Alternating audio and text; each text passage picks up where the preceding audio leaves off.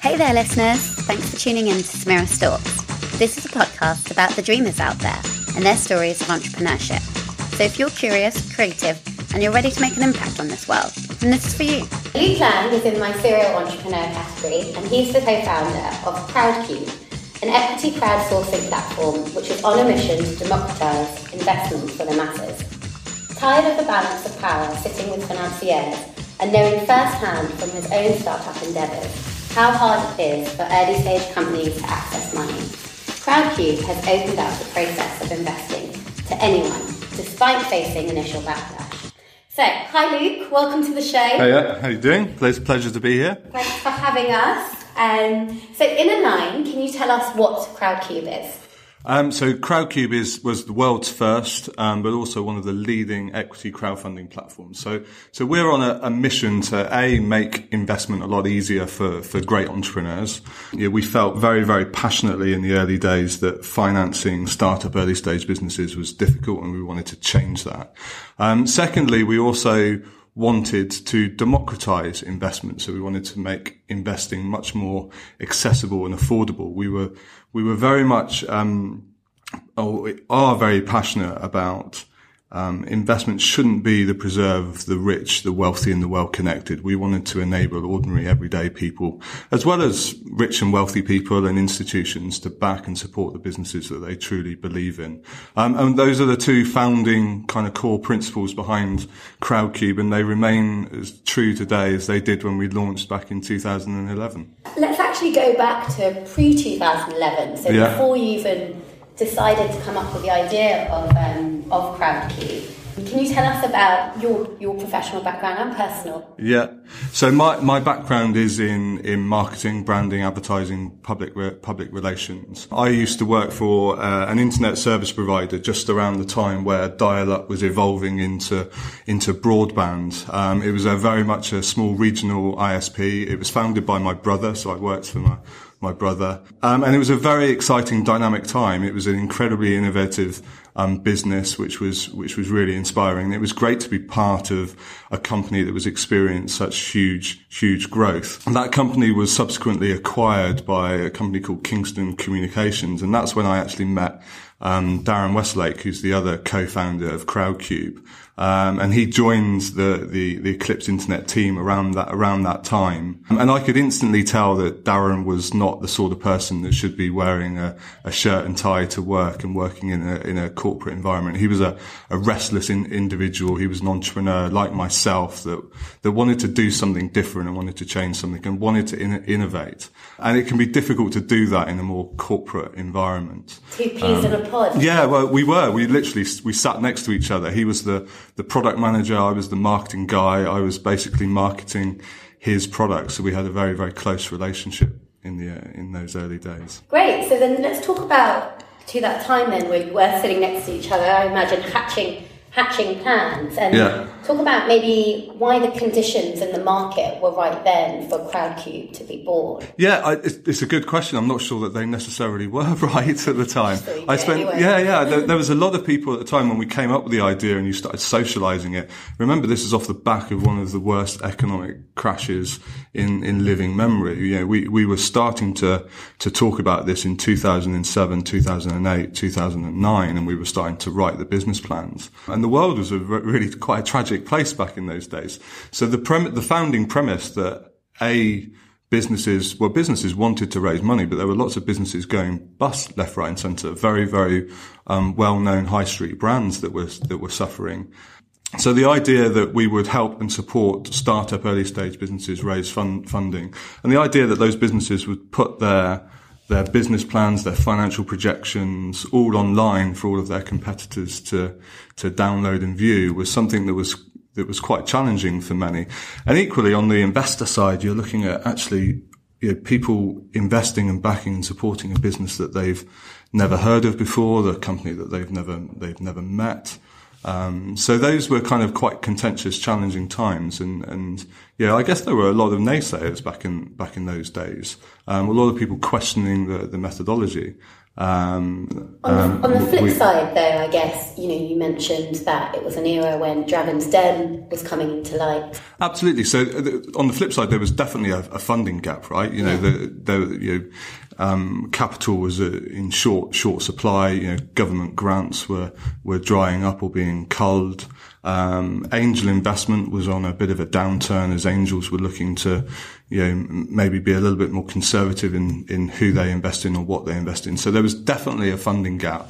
And there was quite clearly, like you say, there was a greater awareness of angel investing through Dragon's Den, through all its, foibles and I, in many ways detest Dragon's Den for what it kind of symbolizes and stands for.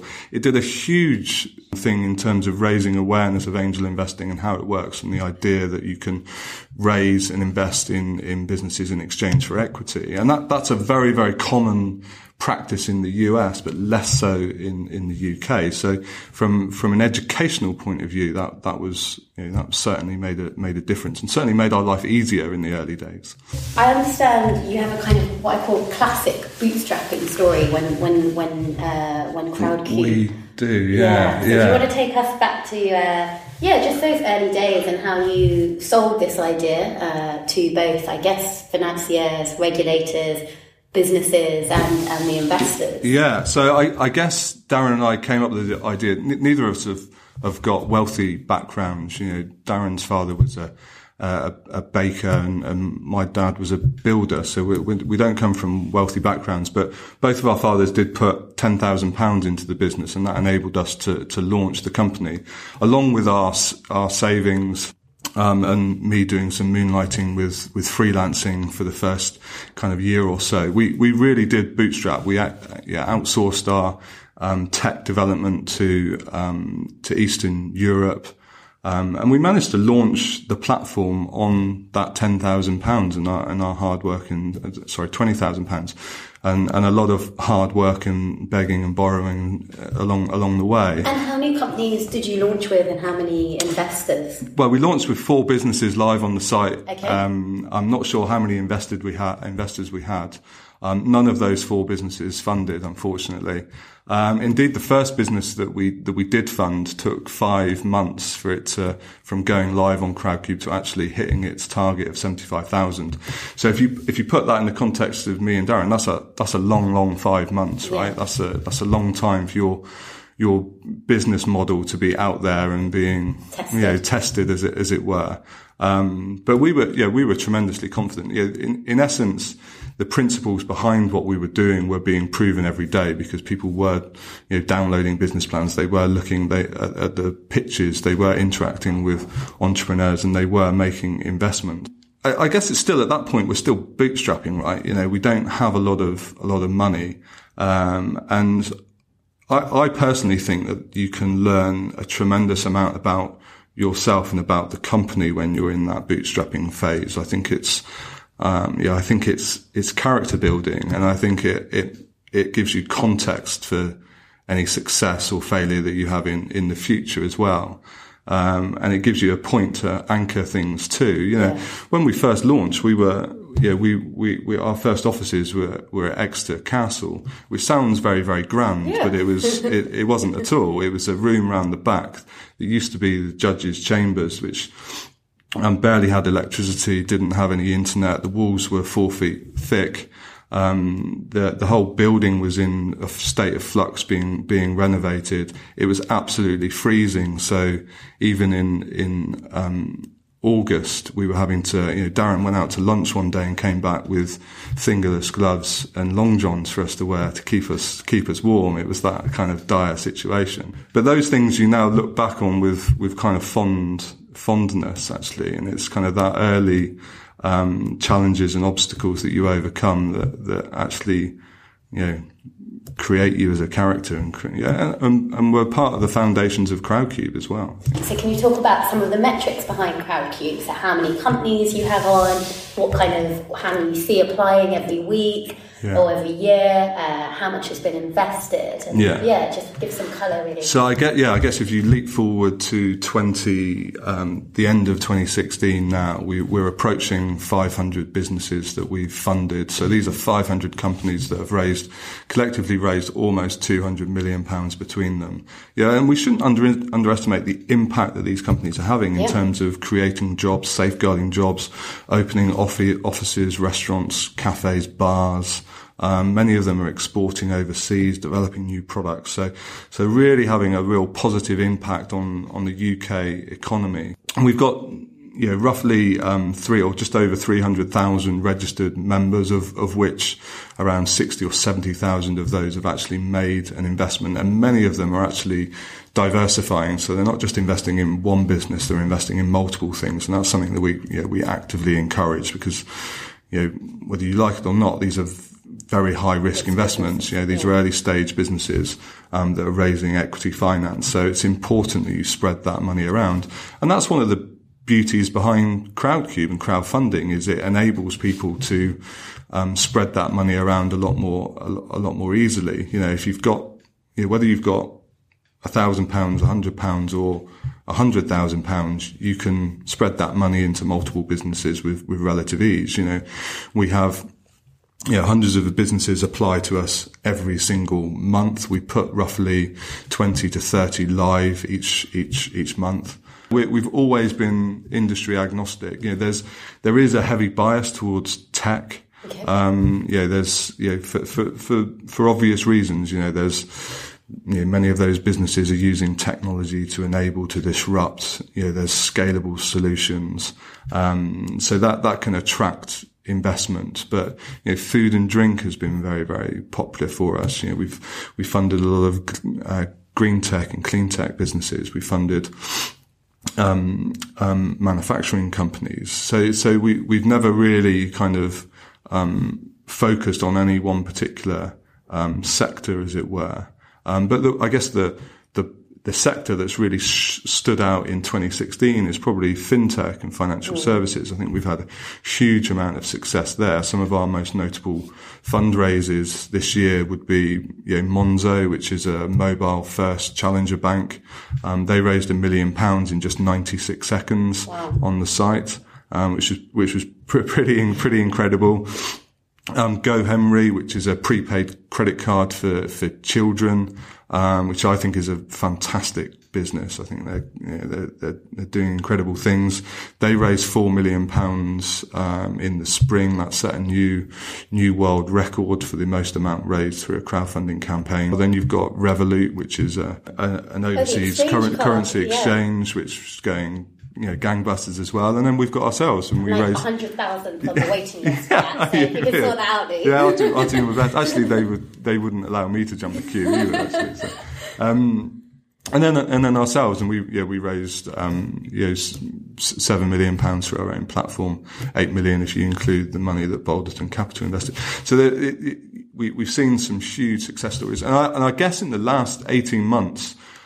We've seen a real shift and a real trend towards businesses that are a little bit more mature, a little bit more well established. Okay. So they're often now going for larger sums of money. We're approaching raising our 50th £1 million or more fundraise. Okay. So that's kind of classic Series A, Series B fundraising. So that's typical venture capital hunting ground.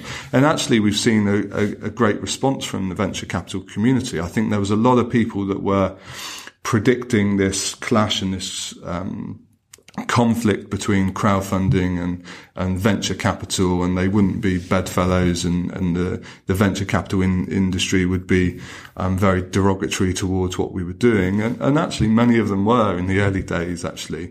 But over time we've won them across and made friends, and many of our biggest deals, like Monzo for instance, have been venture capital backed, like Revolut, which was that was part of a £10 million Monzo was part of a £6 million round. And so as well as what thought you've highlighted kind of this idea of a consumer-centric ethos coming from the businesses. Are there any other common strands between some of the ones that you mentioned that do particularly well on CrowdCube, or what are the common traits you can pick out of those, say, 3 that you mentioned, that you think that's why they did well? Well, I guess to do well on CrowdCube or any fundraising, you need to have a good business and a good idea, and you need to have a solid team, and it needs to have an addressable market.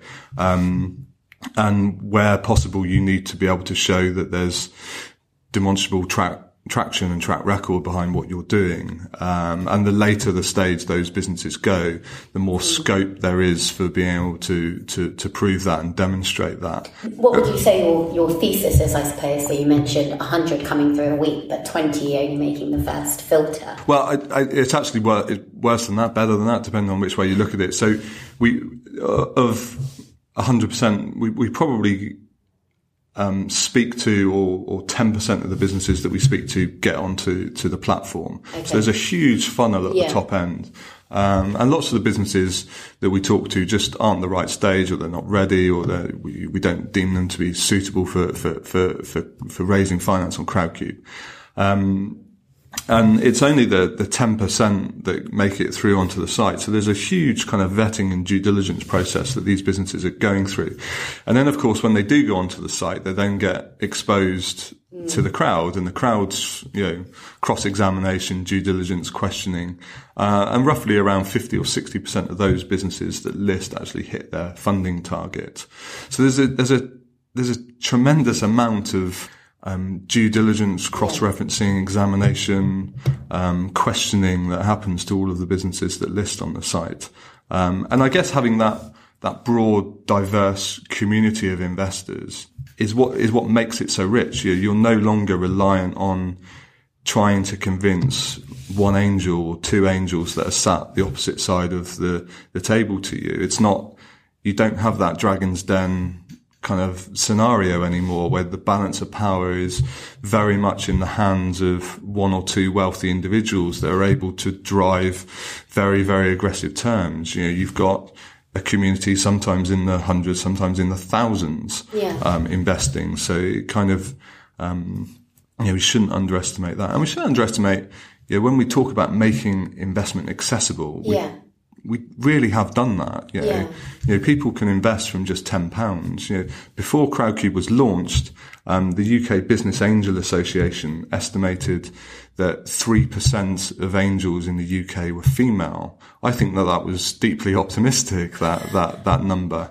On CrowdCube, around 25% of investors are female. In some businesses, they outnumber male investors. There's a much more richer, diverser community of people backing and supporting these businesses. And so I want to move on to what I call a bit of pseudo-psychology. So you penned a piece in The Guardian recently and alluded to it earlier when you talked about your own experiences as an entrepreneur yourself. But you described entrepreneurs as gloriously imperfect and respecting those that give it a crack.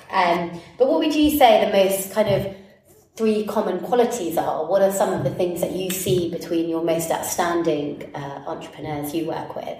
That's a really good question. I think it comes down to, I think the most common characteristics among successful entrepreneurs tend to be around there's a tenacity, a determined nature around what they're doing.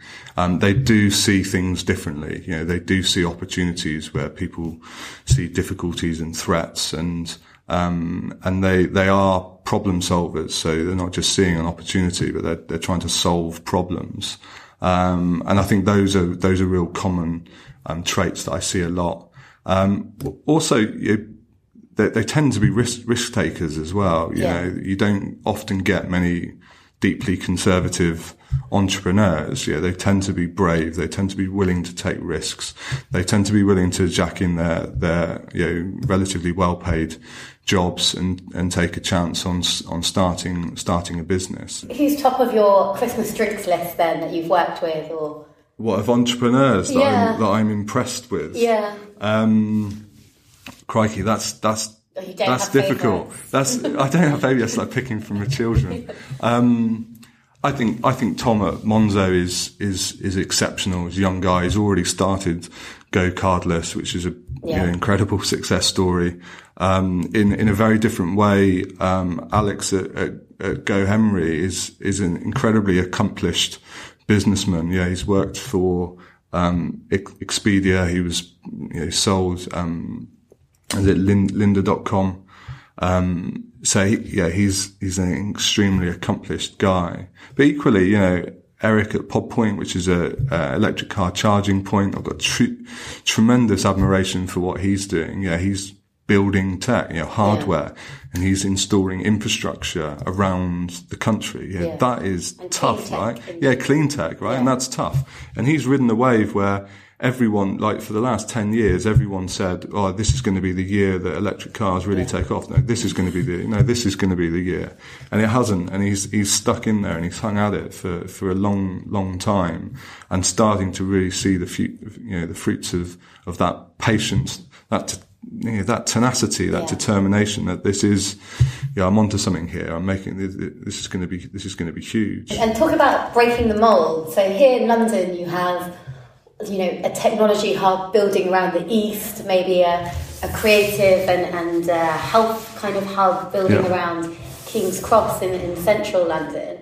But you guys, like you said, you started off in Exeter Castle and you've stood your ground, with, I imagine, I don't know actually, a predominantly southeast heavy company set. You've managed to make this work from Exeter. Can you just talk about some of how and why that's happened, and how you do manage that, I suppose. The short story is Darren and I live in Exeter, and we really, really like it. It's a great place to live. You've got beaches on the north, beaches on the south coast. You've got great moors. You've got clean, fresh air.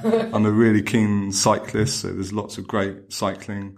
And I guess we've never really felt that desire to move to London. Yeah, we come and spend a lot of our time here because a lot of what we do is in and around London. We've built a great team, and a team that's high performance, and they're absolutely smashing it every day out on the streets and going out and meeting all of those great companies that are based in Old Street, Shoreditch area. The head office is based down in the southwest.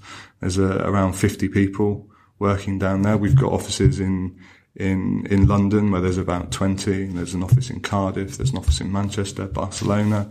Well, if you have hubs for sourcing and relationship building, that always helps as well. People particularly in the early days, were always very much incredulous that we were based in Exeter, and their first question was always, when are you going to move to London? Right? And we were like, we're not going to. That's not part of the plan. And I think that helps with some of the, we are alternative. We are disruptive. We are trying to do things differently. We don't want to conform. We don't want to just be another fintech firm that's, come out of level 39 or wherever it might be. We do genuinely believe that we're different on that front, and the culture reflects that as well. Yeah. Can you actually take us to what I call your lowest moment or biggest failure as part of this journey, and just take us to that specific moment? You've quit your job, you're freelancing to make ends meet. You don't have a huge amount of money. You're bootstrapping. You're working in a freezing cold office in Exeter, and that was really, really difficult. That was challenging. That tested Darren and my resolves and our determination and our tenacity. We were kind of sat around in that office in the castle in Exeter, wondering what we're going to do. And we were seeing the success of Kickstarter in the US, which was really starting to take hold. And we were potato salads. Yeah. And we were like, hell, fuck, why don't we just do a UK Kickstarter? And 2 or 3 weeks later, that's what we did. And we launched a company called crowdfunder.co.uk, which is the UK's leading reward-based crowdfunding platform. We merged it with another crowdfunding platform, and they run and control it. But I guess that shows what Darren and I are like when you're presented with a real challenge and a massive obstacle. Good. Maybe you might be proud of this story, but I'm going to have to ask you. So this is Samira Stalks after all, and I'm stalking you at the moment, but I'm going to have to make you tell us a story about who you've stalked and how that's gone. Okay. I guess a good one that I can relate to CrowdCube would be, it's related to the story that we, that I've just told actually, is, of all the companies that I've stalked over the years, and I guess all of the businesses that I invest in, you become a stalker of that business, right? You want to find out information. And that's something that we're looking to try and facilitate through CrowdCube. But certainly in the early days, Darren and I stalked Kickstarter like nobody's business, right? If we ever had a question, we would just go, well, I wonder how Kickstarter do it. And we would just be on their site looking at how they did it, or how they set up their web pages, or the processes that they did. And we followed them like glue for the first year or two. And have you connected with them? Yeah, we have. Yeah, okay. over time. Yeah, and some of the other big platforms to come out of the US as well, like Kivo as well. So they were huge. I mean, still are huge, but they were huge back in kind of 2010, 11, 12. Now it's the quick fire round. Okay. So I'm just going to shoot some questions at you. Yeah. First thing that comes to your head. What was the last thing that inspired you? An investor event that I went to last night. Literally, I went to an investor event. You said the last thing. So I went to an investor event, a company called Lecole, cycling brand. Okay. Really cool company. It's run by a guy called Yanto Barker, who's an ex-pro cyclist. They do real high-end stuff. Like gear? Gear, like, cycling, lycra and stuff. And I'm a massive cycling fan. I ride as much as I can. I do triathlons and stuff, so it was great to see that brand. Yeah. No, great business as well. Yeah, great business. So it's always great to turn up to an event and hear the authenticity from founders and from people behind the business talking passionately about their company. So that was good. What tea do you drink? I don't drink tea. Oh, okay. Nice. I've only recently started drinking coffee, actually. Okay. Yeah. So it makes me cycle faster, I found. Yeah. But B, I wanted to feel a little bit more grown up when I was meeting people. Yeah. So I'd often go and have a coffee with people, but then I would have like a hot chocolate or something, or a glass of milk. Yeah.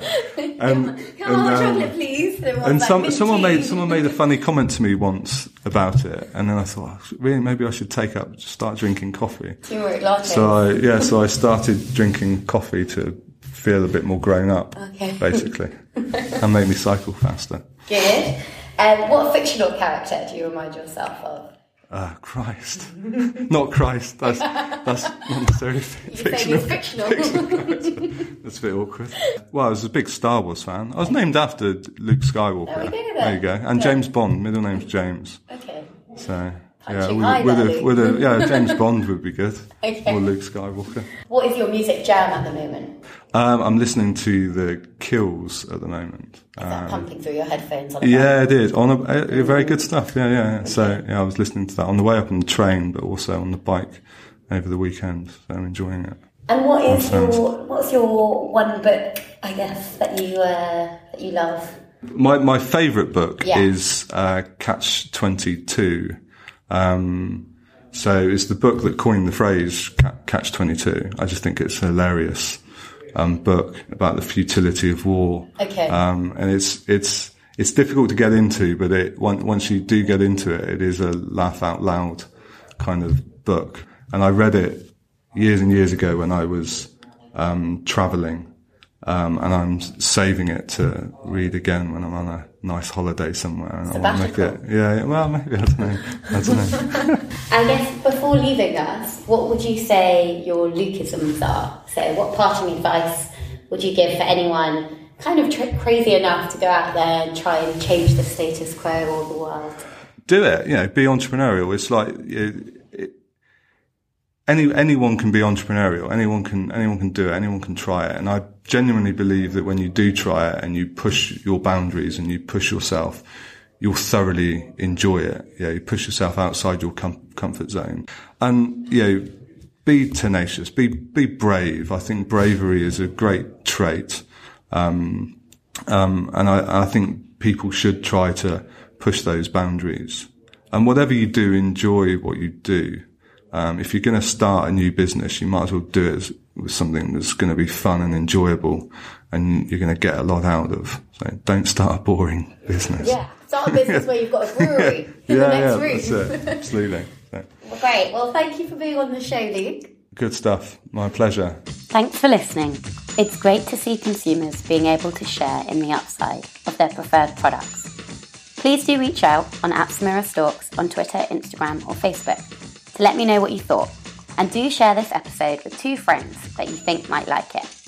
If you're a fintech nerd, you may also enjoy episode 21 from the back catalogue, where we hear from a Bitcoin episode arguing the case for it being a better savings investment.